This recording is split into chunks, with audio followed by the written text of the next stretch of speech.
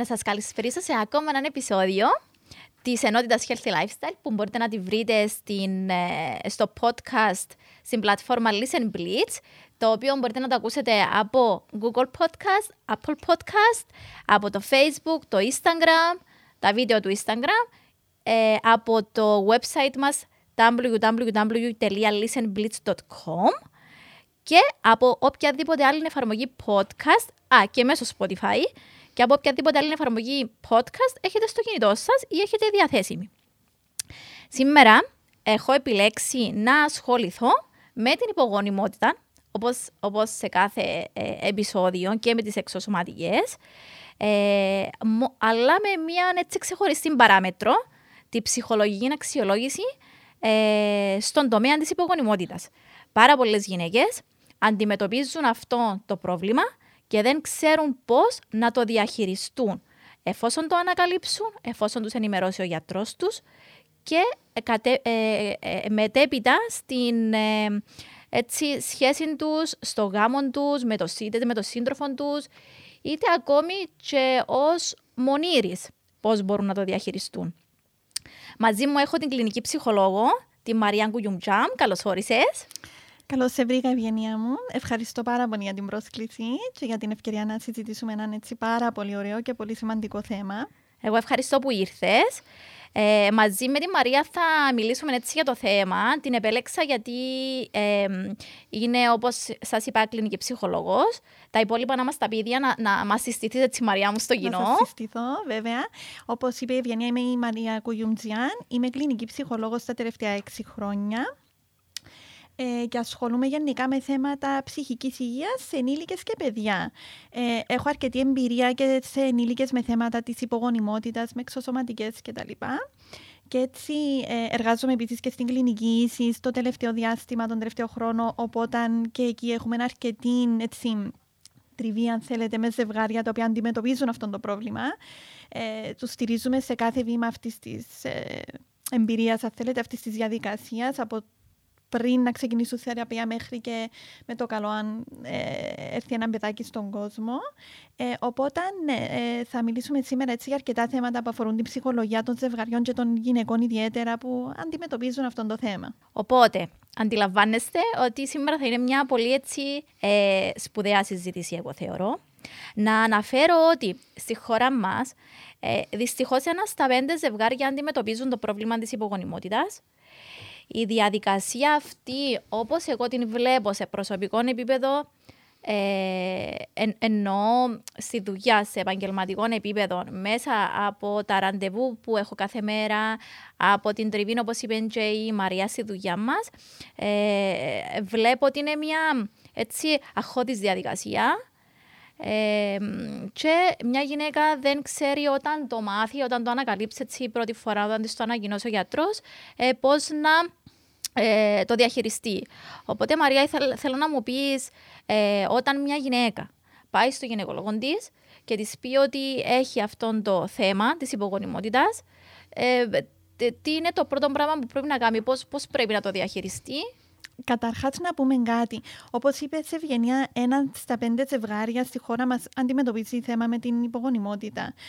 Αυτό σημαίνει ότι είναι κάτι πάρα πολύ συχνό. Τόσο συχνό που θα έλεγε κανείς ότι έπρεπε να υπάρχει έτσι άφθονο support και στήριξη για τα ζευγάρια για να καλύπτει όχι μόνο το σωματικό, αν θέλετε, τη σωματική πτυχή της υπογονιμότητας, αλλά και τη ψυχολογική, διότι σίγουρα επηρεάζεται πάρα πολύ και η ψυχολογία των ατόμων που έχουν να αντιμετωπίσουν αυτό το θέμα. Όπως άτομα τα οποία έχουν να αντιμετωπίσουν άλλα διάφορα γιατρικά προβλήματα. Όπως είπες και εσύ, είναι τόσο συχνό αυτό το θέμα, το οποίο έτσι διαπιστώνεται και πάρα πολύ εύκολα κλινικά, ότι σε μια διαδικασία που έναν άτομο αντιμετωπίζει μια διάγνωση υπογονιμότητας, ξέρεις, περνάμε από μια διαδικασία, θα έλεγα έτσι πολλά περίπλοκη ψυχολογικά. Πρώτα έρχεται το σοκ. Σίγουρα είναι κάτι που το άτομο δεν είχε υπόψη του και συνήθως κάπως έτσι προκύπτει αυτή η διάγνωση. Δηλαδή, ζευγάρια που μπορεί, το πιο συχνό είναι ότι προσπαθούν συχνά να κάνουν μωρό για ένα διάστημα, δεν μένουν έγκυος και πας στο γιατρό για διερεύνηση. Ναι. Όταν έτσι ανακοινωθεί ότι υπάρχει θέμα υπογονιμότητας, η γυναίκα βιώνει τον νέο σαν σοκ. Η Μαρία μου, ήθελα να ρωτήσω κάτι. Όπως αναφέραμε και όπως έτσι εσύ ετώνησες, είναι ένα συνήθες φαινόμενο. Θα έπρεπε η γυναίκα να ντρέπεται ή να νιώθει έτσι ταμπού, θα έπρεπε να νιώθει ενοχική για το ότι αντιμετωπίζει αυτό το πρόβλημα. Ευγενιά μου, μια γυναίκα όταν αντιληφθεί ότι αντιμετωπίζει αυτό το πρόβλημα, έχει κάποιο θέμα υπογονιμότητας η ίδια, φαντάζομαι εννοείς για περιπτώσεις που η γυναίκα έχει το πρόβλημα. Ναι. Ωραία. Θα πρέπει να ρωτήσει τον εαυτόν της πώς θα ένιωθα αν πήγαινα στο γιατρό και μου έλεγε ότι έχω διαβήτη. Πώς θα ένιωθα αν πήγαινα στο γιατρό και μου έλεγε ότι έχω υπέρταση. Κάπως έτσι πρέπει να αντιμετωπίσουμε και το θέμα της υπογονιμότητας. Σαφώς και δεν φταίει η γυναίκα. Σαφώς και είναι κάτι το οποίο δεν επέλεξε η ίδια, δεν επιλέγει ποτέ μια γυναίκα να προκαλέσει στον εαυτό της ένα πρόβλημα υπογονιμότητας. Οπότε σίγουρα, αν και σε πολλές περιπτώσεις από το σοκ της διάγνωσης, πολλές γυναίκες περνούν από τη διαδικασία που μπορεί να φταίξουν τον εαυτό τους, που μπορεί να αισθανθούν άσχημα, να νιώθουν άσχημα προς τον σύντροφό τους, διότι αισθανόνται ότι στερούν του συντρόφου τους τη δυνατότητα να γίνει γονιός.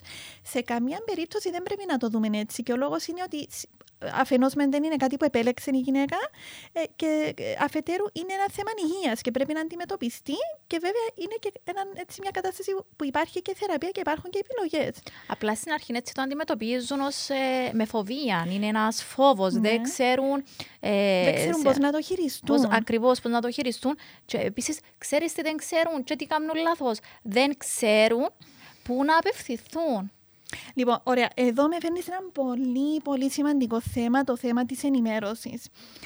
Υπάρχει έντονο ταμπού γύρω από το θέμα της εξωσωματικής.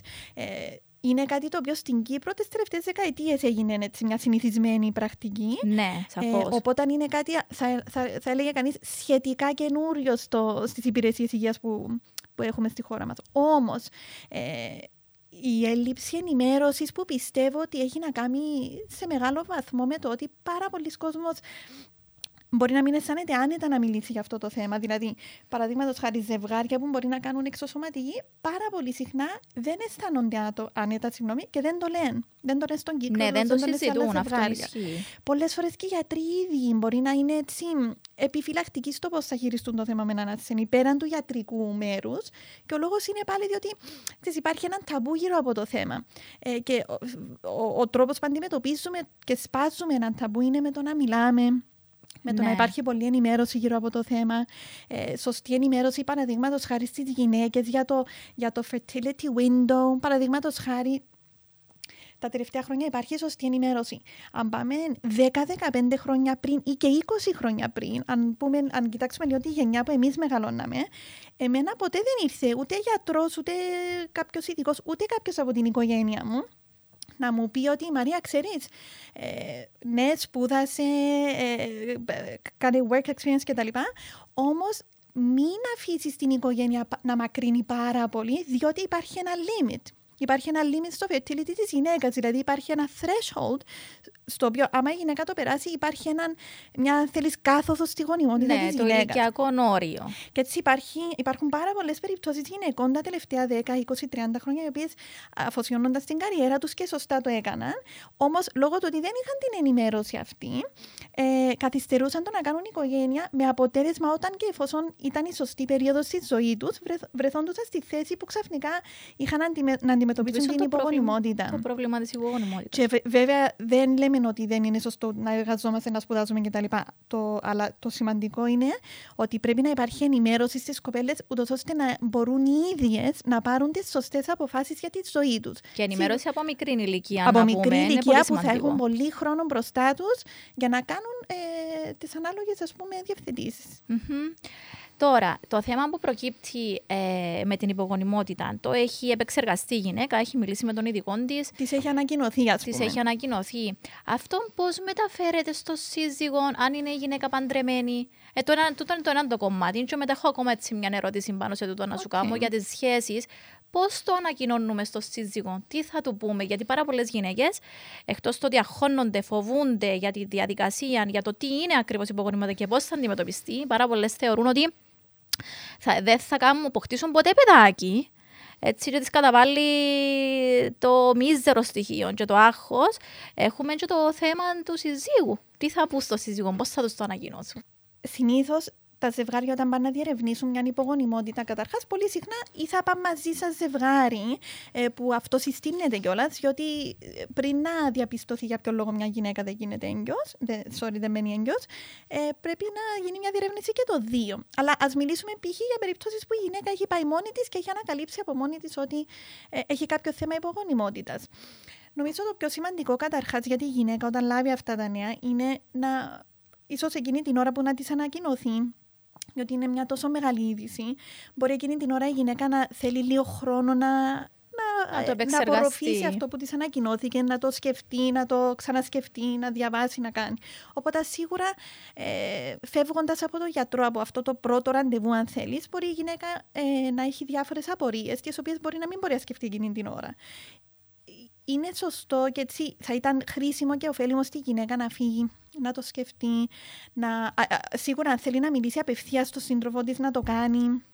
Πολλές γυναίκες φοβούνται την αντίδραση, γιατί είναι κάτι καινούριο, κάτι άγνωστο, αλλά συζητώντας και μιλώντας το θέμα, σίγουρα θα βοηθήσει και την ίδια να ανακουφιστεί λίγο το άγχος της, γιατί τις περισσότερες φορές οι άντρες δείχνουν κατανόηση, διότι εντάξει, απλώς δική μας φοβία ότι θα με φταίξει, μπορεί να... Ξέρεις, δεν ξέρουμε πώς θα αντιδράσει ο άλλος. Όμως σίγουρα είναι ok για τη γυναίκα να πάρει λίγο χρόνο, να κάτσει να μιλήσει με τον άντρα της ή αν δεν θέλει ακόμα, δεν νιώθει έτοιμη ακόμα να το πει, μπορεί να πάρει κάποιες μέρες για να το σκεφτεί. Ίσως θέλει να μαζέψει κάποιες απορίες, κάποιες ερωτήσεις που να θέλει να ξαναπάει πίσω στο γιατρό, να ρωτήσει κάποια πράγματα. Και όταν η ίδια νιώσει έτοιμη, να το ανακοινώσει στο σύντροφο της, διότι σίγουρα είναι κάτι το οποίο δεν μπορεί να μείνει πολύ καιρό κρυφό, ούτε και θα έπρεπε, δεν υπάρχει λόγος, διότι μαζί που να κάνουν το παιδί και σίγουρα είναι μια αλήθεια, αν θέλεις, η οποία να αποκαλυφθεί από μόνη της. Οπότε, είναι περισσότερο το άγχος μας που μπορεί να μας κάνει να μην θέλουμε να το πούμε και actually το τι πρέπει να κάνεις είναι να το πεις, διότι αυτό θα σε βοηθήσει. Πιστεύεις ότι η υπογονιμότητα είναι αιτία χωρισμού στα ζευγάρια? Άκου να δεις. Θεωρώ ότι είναι πάρα πολύ πιο εύκολο να κάνεις παιδί με κάποιον, αν σκεφτούμε ότι μπορείς αύριο να βγεις έξω από την πόρτα για να κάνεις παιδί με κάποιον τον οποίο δεν έχεις ξαναγνωρίσει, παρά να βρεις έναν άτομο το οποίο να τα βρίσκετε και να επικοινωνείτε και να ερωτευτείτε για να είστε happy και να έχετε μια σχέση μαζί. Οπότε εγώ δεν θα έλεγα ότι είναι αιτία χωρισμού.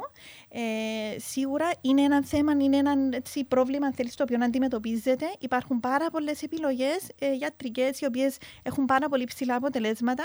Οπότε σίγουρα η υπογονιμότητα δεν είναι κάποιο θέμα το οποίο είναι λόγος χωρισμού. Δεν είναι κάτι δηλαδή το οποίο ούτε δεν λύνεται, ούτε θα έπρεπε να χωρίσει τα ζευγάρια. Πάντως δεν ξέρω τι συνέβαινε στο παρελθόν, αλλά τώρα με βάση την εμπειρία που έχω, βλέπω ότι τα ζευγάρια έρχονται πάντα μαζί, η γυναίκα έρχεται πάντα με τον άντρα της. Προσπαθούν να το αντιμετωπίσουν μαζί. Ο άντρας συμπαραστέκεται στη γυναίκα. Αυτό είναι πάρα πολύ καλό. Αυτό βλέπω στα τελευταία χρόνια. Όπως είπα και πριν, δεν ξέρω τι συνέβαινε στο παρελθόν. Πλέον νομίζω έχουν αντιληφθεί τόσο και οι γυναίκες όσο και οι άντρες ότι είναι κάτι το οποίο υπάρχει στη ζωή μας. Πάρα πολύ συνήθες. Οπότε είναι κάτι το οποίο αντιμετωπίζεται και από τους δύο και όχι από τον έναν μόνο. Ακριβώς. Γιατί να μην ξεχνούμε ότι μπορεί να μην είναι πρόβλημα της γυναίκας στο τέλος της ημέρας, αλλά να έχει πρόβλημα ο άντρας. Και αν δεν κάνω λάθος, είναι περίπου 1/3 πρόβλημα της γυναίκας. Κάπως έτσι πάει. Περίπου τα ποσοστά πρέπει να το δούμε σε έρευνα. Νομίζω είναι 20-25% πρόβλημα της γυναίκας, 20-25% του άντρα, 20-25% κοινό, ναι, 20-25% unexplained, δηλαδή δεν μπορούν να εντοπίσουν κάποιο πρόβλημα. Ναι. Επίσης, ξέρεις τι, αυτό μπορεί να έχει λυθεί, απλά κάτι άλλο που παρατηρώ είναι ότι πάνε στο γιατρό να ανακοινώνεται στη γυναίκα και στον άντρα ότι έχουν αυτό το πρόβλημα και ο γιατρός λέει κάποιες αναλύσεις που πρέπει να κάνει η γυναίκα, κάποια check-ups τα οποία πρέπει να κάνει γυναικολογικά και λέγε στον άντρα, ξέρεις, πήγαινε κάμε ένα σπερμοδιάγραμμα να δούμε την ποιότητα του σπέρματος, τη μορφολογία, ναι, κτλ.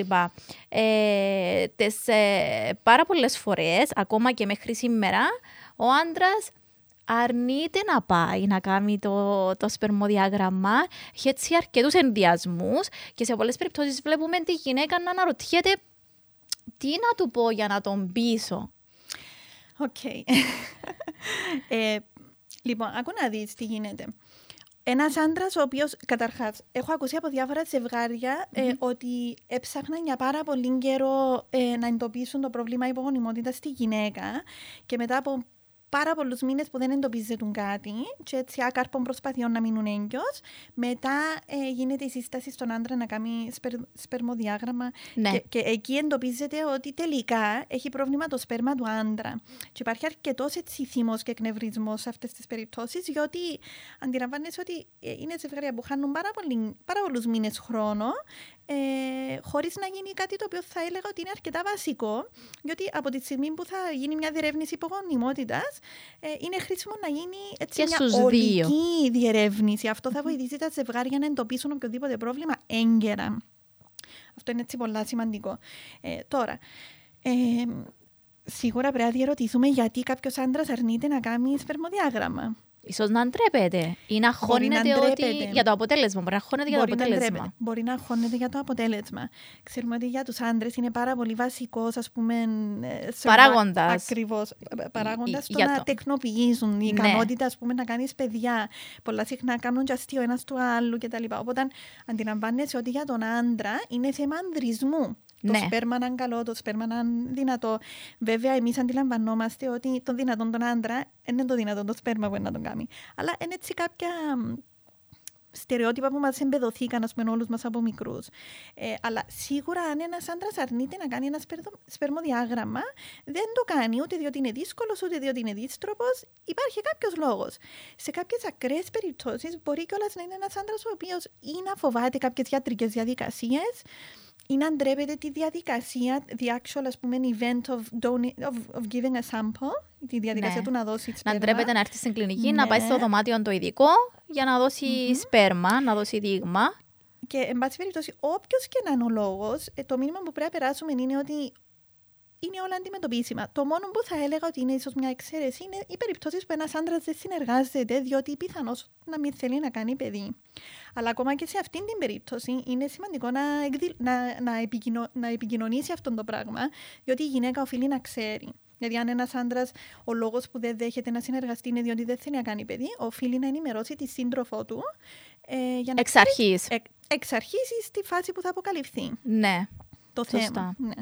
Τώρα, αν μια γυναίκα ανακαλύψει, της έχει ανακοινώσει ο γιατρός ότι έχει πρόβλημα υπογονιμότητας. Παρένθεση, μπορώ να σε διακόψω ένα λεπτό. Ναι. Ήθελα απλώς να τονίσω ότι όταν εντοπιστεί ποιος είναι ο λόγος που ο άντρας δεν συνεργάζεται, σίγουρα όλα αυτά είναι πράγματα τα οποία μπορούν να συζητηθούν με την ομάδα, την επαγγελματική που περιτριγυρίζει το ζευγάρι, στην κλινική όπου κάνουν τη θεραπεία τους και να αντιμετωπιστούν. Ανάλογα βέβαια με το πρόβλημα που προκύπτει. Αυτό συμβαίνει στο ζευγάρι. Τώρα, να σε ρωτήσω κάτι άλλο. Μια γυναίκα πάει στο γυναικολόγο της και ανακαλύπτει ότι έχει πρόβλημα υπογονιμότητας από κάποιες απλές εξετάσεις ρουτίνας που ίσως έχει κάνει. Και η κοπέλα αυτή δεν είναι σε σχέση, ούτε είναι παντρεμένη, είναι μονήρης. Ανακαλύπτει δηλαδή μια γυναίκα που είναι μονήρης ότι έχει πρόβλημα υπογονιμότητας, που τελευταία συμβαίνει αρκετά συχνά, αφού οι γυναίκες έτσι βλέπουν την καριέρα περισσότερο, αφήνουν στην άκρη την οικογένεια και έτσι ανακαλύπτει αυτό. Θεωρείς εσύ όταν θα βρει κάποιον σύντροφο για να κάνει σχέση, να του το ανακοινώσει από την αρχή? Νομίζω ότι κάποιες ίσως να φοβούνται για το λόγο ότι αν κάνουν έτσι μια καινούργια σχέση, ο άλλος θα απομακρυνθεί λόγω του ότι υπάρχει αυτό το πρόβλημα της υπογονιμότητας και να μην σταθεί στο πλευρό τους. Ναι, νομίζω ότι αυτό είναι έτσι μια αρκετά μεγάλη και έτσι valid ανησυχία που μπορεί να έχει μια γυναίκα, που μπορεί να ανακαλύψει αυτή την είδηση, αυτό το γεγονός. Οπότε, ξέρεις τι γίνεται? Από τη μια, ένα άτομο που μπορεί να βρεθεί σε τέτοια θέση είναι πολύ πιθανό να νιώθει τύψεις, να νιώθει ενοχές να μην αποκαλύψει αυτή την πληροφορία αρκετά νωρίς σε μια νέα σχέση. Νιώθουν ότι μπορεί να εξαπατούν τον άλλον ή νιώθουν ότι έχουν κάτι πολύ σημαντικό και μυστικό το οποίο πρέπει να το πούν το άλλο, διότι αν το ήξερε μπορεί να μην ήθελε να κάνει σχέση μαζί τους. Αλλά από την άλλη, είναι και μια είδηση που είναι ένα γεγονός, μια πληροφορία, αν θέλεις, που είναι πάρα πολλά προσωπική. Και την οποία συνήθως πολλά άτομα μπορεί να μην νιώθουν άνετα από την αρχή να την αποκαλύψουν σε έναν άτομο. Οπότε, το timing είναι πάρα πολύ σημαντικό στο πότε θα πεις σε κάποιον νέο σύντροφο. Σίγουρα αν πεις κάτι τέτοιο σε κάποιον τον οποίο γνώρισες 1, 2, 3 φορές, το άτομο αυτό είναι τόσο νωρίς στη σχέση, αν μπορούμε να την αποκαλέσουμε σχέση, είναι τόσο νωρίς στην γνωριμία. Ο άλλος είναι δεμένος συναισθηματικά ακόμα μαζί σου, όπως ούτε εσύ μαζί του, και σίγουρα πολύ εύκολα μπορεί να διακοπεί μια σχέση, η οποία δεν ξέρουμε ποτέ αν θα είχε potential ή όχι. Οπότε έτσι το πρώτο πράγμα που μπορεί να σκεφτεί η γυναίκα είναι το timing. Και ότι σίγουρα είναι κακό να μην το πει από τα πρώτα ραντεβού, διότι καταρχάς δεν ξέρεις αν αυτή η σχέση θα προχωρήσει. Μπορεί να μην προχωρήσει ούτως ή άλλως. Και κατά δεύτερον, είπαμε, είναι κάτι πάρα πολύ προσωπικό. Σίγουρα είναι μια σημαντική πληροφορία και θα ήταν καλό για μια γυναίκα να έχει στήριξη αν η ίδια βρεθεί σε αυτή τη θέση. Είναι κάτι που ίσως μπορεί να συζητήσει με κάποιον έμπιστο ή της οικογένειας ή των γιατρών της ή ακόμα και σε κάποιον ειδικό, κάποιον ψυχολόγο. Αν έχει οποιαδήποτε ανησυχία για το πώς να το ανακοινώσει σε έναν νέο σύντροφο. Αλλά έτσι σε γενικές γραμμές, ναι, το timing έχει πάρα πολύ σημασία και στις περισσότερες φορές. Ας σκεφτούμε ότι έχει πολλά ζευγάρια που μαζί, χωρίς καν να ξέρουν ότι π.χ. η γυναίκα μπορεί να είναι υπογόνιμη, και ανακαλύπτουν το μετά. Και όπως είπαμε πριν, σίγουρα αυτό δεν είναι αναγκαστικά η διαχωρισμού, διότι είναι κάτι το οποίο είναι αντιμετωπίσιμο. Κάτι που να περάσουν μαζί. Ακριβώς, πρέπει να περάσουν. Είναι κάτι που πολύ συχνά ξεπερνιέται. Ναι. Οπότε δεν είναι λόγος να τα διαλύσουμε όλα. Οπότε, αν ακολουθήσουμε μια παρόμοια φιλοσοφία, μπορούμε να πούμε ότι μπορεί μια γυναίκα να δώσει ένα λογικό χρονικό βάθος σε μια σχέση, να δει η ίδια αν η σχέση φαίνεται να προχωρά σοβαρά. Και σίγουρα μια σχέση διαρκέσει κάποιους μήνες και φανεί ότι υπάρχει attraction και θέλουν να μείνουν μαζί και προχωρούν έτσι προς πιο σοβαρή κατεύθυνση. Εκεί περίπου είναι έτσι μια καλή περίοδος να σκεφτούμε κατά πόσο θα το πούμε και πώς θα το πούμε στον νέο μας σύντροφο.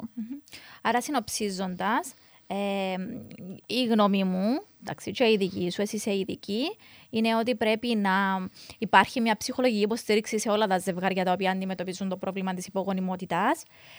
Θέλω να πω ότι η ψυχολογική υποστήριξη πρέπει να παρέχεται στα ζευγάρια σε όλα τα στάδια της διαδικασίας, δηλαδή από την αρχή μέχρι και από την αρχή που θα επισκεφθούν τον γιατρό και θα ανακαλύψουν αυτό το πρόβλημα, μέχρι και τη μέρα που θα γεννήσουν. Μη σου πω ότι και ακόμα. Και μετά. Και μετά τη γέννα. Ακριβώς. Το έχουμε δει στη δουλειά μας.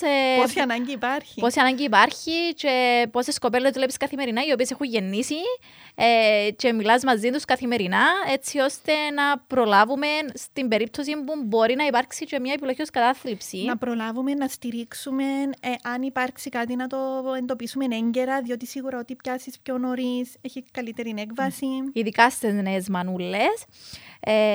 Επίσης, ψυχολογική υποστήριξη πρέπει να δίνει τη σημασία της σε όλους τους τομείς, όπως είναι το συζυγικό, όπως είναι οι σχέσεις του ζευγαριού με τους φίλους, γιατί και αυτόν πάρα πολλές φορές ίσως οι φίλοι να μην τους καταλάβουν, να μην τους στηρίξουν, να μην είναι στο πλευρό τους. Όπως είπαμε πριν, κατά τη διάρκεια της θεραπείας, από το ξεκίνημα μέχρι και το τέλος. Όπως επίσης και στις περιπτώσεις θεραπείας τις έτσι πιο ιδιαίτερες, όπου μια γυναίκα μπορεί να χρησιμοποιήσει ένα δότη σπέρματος ή ακόμα και το ζευγάρι, είτε το ζευγάρι ή η γυναίκα χρησιμοποιήσει μια δότρια νοαρίων. Ακριβώς. Που αυτόν υπάρχει, αυτό γίνεται και δεν πρέπει να κλείνουμε τα μάτια και να λέμε ή να κρυβόμαστε πίσω από το δάχτυλο μας. Είναι κάτι που γίνεται. Καθώς και γενικότερα της καταπολέμησης του άγχους. Ένα μήνυμα έτσι για να κλείσουμε έτσι, κάτι το οποίο θα θέλεις να πεις στα ζευγάρια ή στις γυναίκες ιδιαίτερα για το θέμα. Σίγουρα το πιο σημαντικό μήνυμα θα ήταν ότι αν και εφόσον λάβουν αυτή την είδηση, το πιο σημαντικό είναι να μην πανικοβληθούν, να μην έτσι το πάρουν απεσιόδοξα. Είναι κάτι το οποίο υπάρχουν και πολλές θεραπείες, υπάρχουν και πολλές πιθανότητες να κάνουν παιδάκι, απλώς θα το κάνουν με διαφορετικό τρόπο. Και σίγουρα θα συμβούλευα και τις γυναίκες και τα ζευγάρια να λάβουν στήριξη από ειδικό. Διότι θα τους καθοδηγήσει σωστά, διότι θα τους στηρίξει συναισθηματικά. Είναι μια περίπλοκη διαδικασία που εμπεριέχει άγχος, που εμπεριέχει αγωνία.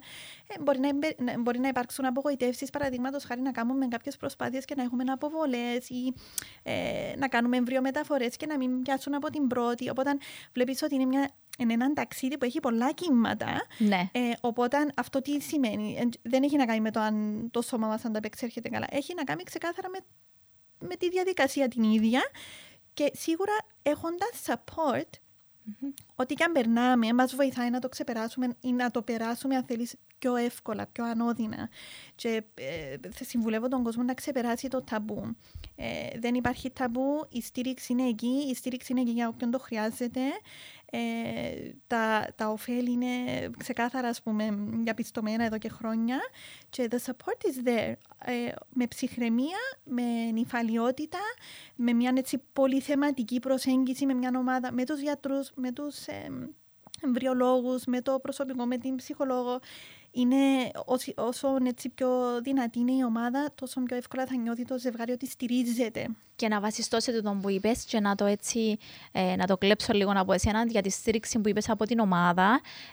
Θέλω να πω και ένα μπράβο στο κέντρο που εργάζεσαι για τον λόγο του ότι είναι έναν από τα πρωτοπόρα κέντρα, ίσως το μοναδικό στην Κύπρο, το οποίο παρέχει ψυχολογική βοήθεια, ψυχολογική υποστήριξη, σε όλα τα ζευγάρια, είτε έχουν θέμα υπογονιμότητας είτε όχι, είτε απλά θα γίνουν νέες μανούλες, θα γίνουν νέοι γονείς. Οπότε ξανά ένα μπράβο σε αυτό το κέντρο για τον λόγο του ότι βλέπω και εγώ και εσύ μέσα από τη δουλειά μας την εξέλιξη και τη βοήθεια που μπορείς να προσφέρεις στα ζευγάρια και την ευχαρίστηση, τη χαρά που παίρνεις αργότερα όταν οι ίδιοι πλέον έχουν αντιμετωπίσει με επιτυχία το θέμα που τους απασχολεί και έτσι έρχονται και λένε και έναν έτσι μεγάλο ευχαριστώ, ιδιαίτερα και μπράβο στο διευθυντή της κλινικής που αποφάσισε να το πράξει. Θεωρώ ότι το θέμα υπογονιμότητα και ψυχολογική αξιολόγηση είναι ένα μεγάλο κομμάτι. Έχει πάρα πολλά τα οποία έχουμε να καλύψουμε. Σίγουρα να ξαναβρεθούμε να μιλήσουμε, νομίζω. Ελπίζω. Έχουμε το egg donation, έχουμε sperm donation, έχουμε surrogacy. Ναι, έχει πάρα πολλά θέματα. Έχει πολλές πτυχές πάρα πολλές πτυχές, τα οποία μπορείς να λύσεις μέσα σε μισή ώρα. Τούτον ήταν έτσι μια αρχή. Θεωρώ ότι οι γυναίκες να το βρουν. Εγώ προσωπικά που είμαι στη δουλειά και κάναμε την κουβέντα, ήταν πάρα πολλά ενδιαφέρον και για μένα. Είναι πράγματα τα οποία θεωρώ δεδομένα στη δουλειά, οπότε δεν τα ρωτώ και τόσο συχνά. Αλλά νομίζω εσύ πρώτη, επειδή εσύ έχεις έτσι μια πρώτη επαφή με τα ζευγάρια, νομίζω εσύ η πρώτη που αντιλαμβάνεσαι την ανάγκη για ψυχολογική στήριξη, έτσι, η οποία είναι μια ανώνυμη διαδικασία, είναι μια ηχέμηθη διαδικασία. Οπότε βλέπεις από μόνη σου πολλές φορές την ανάγκη. Οπότε, Μαρία μου, να πούμε και στις γυναίκες που θέλουν να το τολμήσουν, να βρουν μια ψυχολόγο η οποία είναι νέα κλινική ψυχολόγος και να έτσι, έχει δει περιστατικά τέτοια για να μπορεί να βοηθήσει. Και ότι και εσείς στο κέντρο που εργάζεσαι, αν κάποιος επισκεφθεί το κέντρο, μπορεί άνετα να σε γνωρίσει, να ζητήσει να σε γνωρίσει. Μαρία Κουγιουμτζάν. Να το ξαναπούμε. Μαρία μου, ευχαριστώ πάρα πολύ για την συμμετοχή σου σήμερα. Εγώ ευχαριστώ πάρα πολύ και για την ευκαιρία να μιλήσουμε για αυτό το σημαντικό θέμα και ελπίζω να τα ξαναπούμε. Σίγουρα να τα ξαναπούμε. Να έχεις έναν καλό υπόλοιπο. Thank you. Επίσης.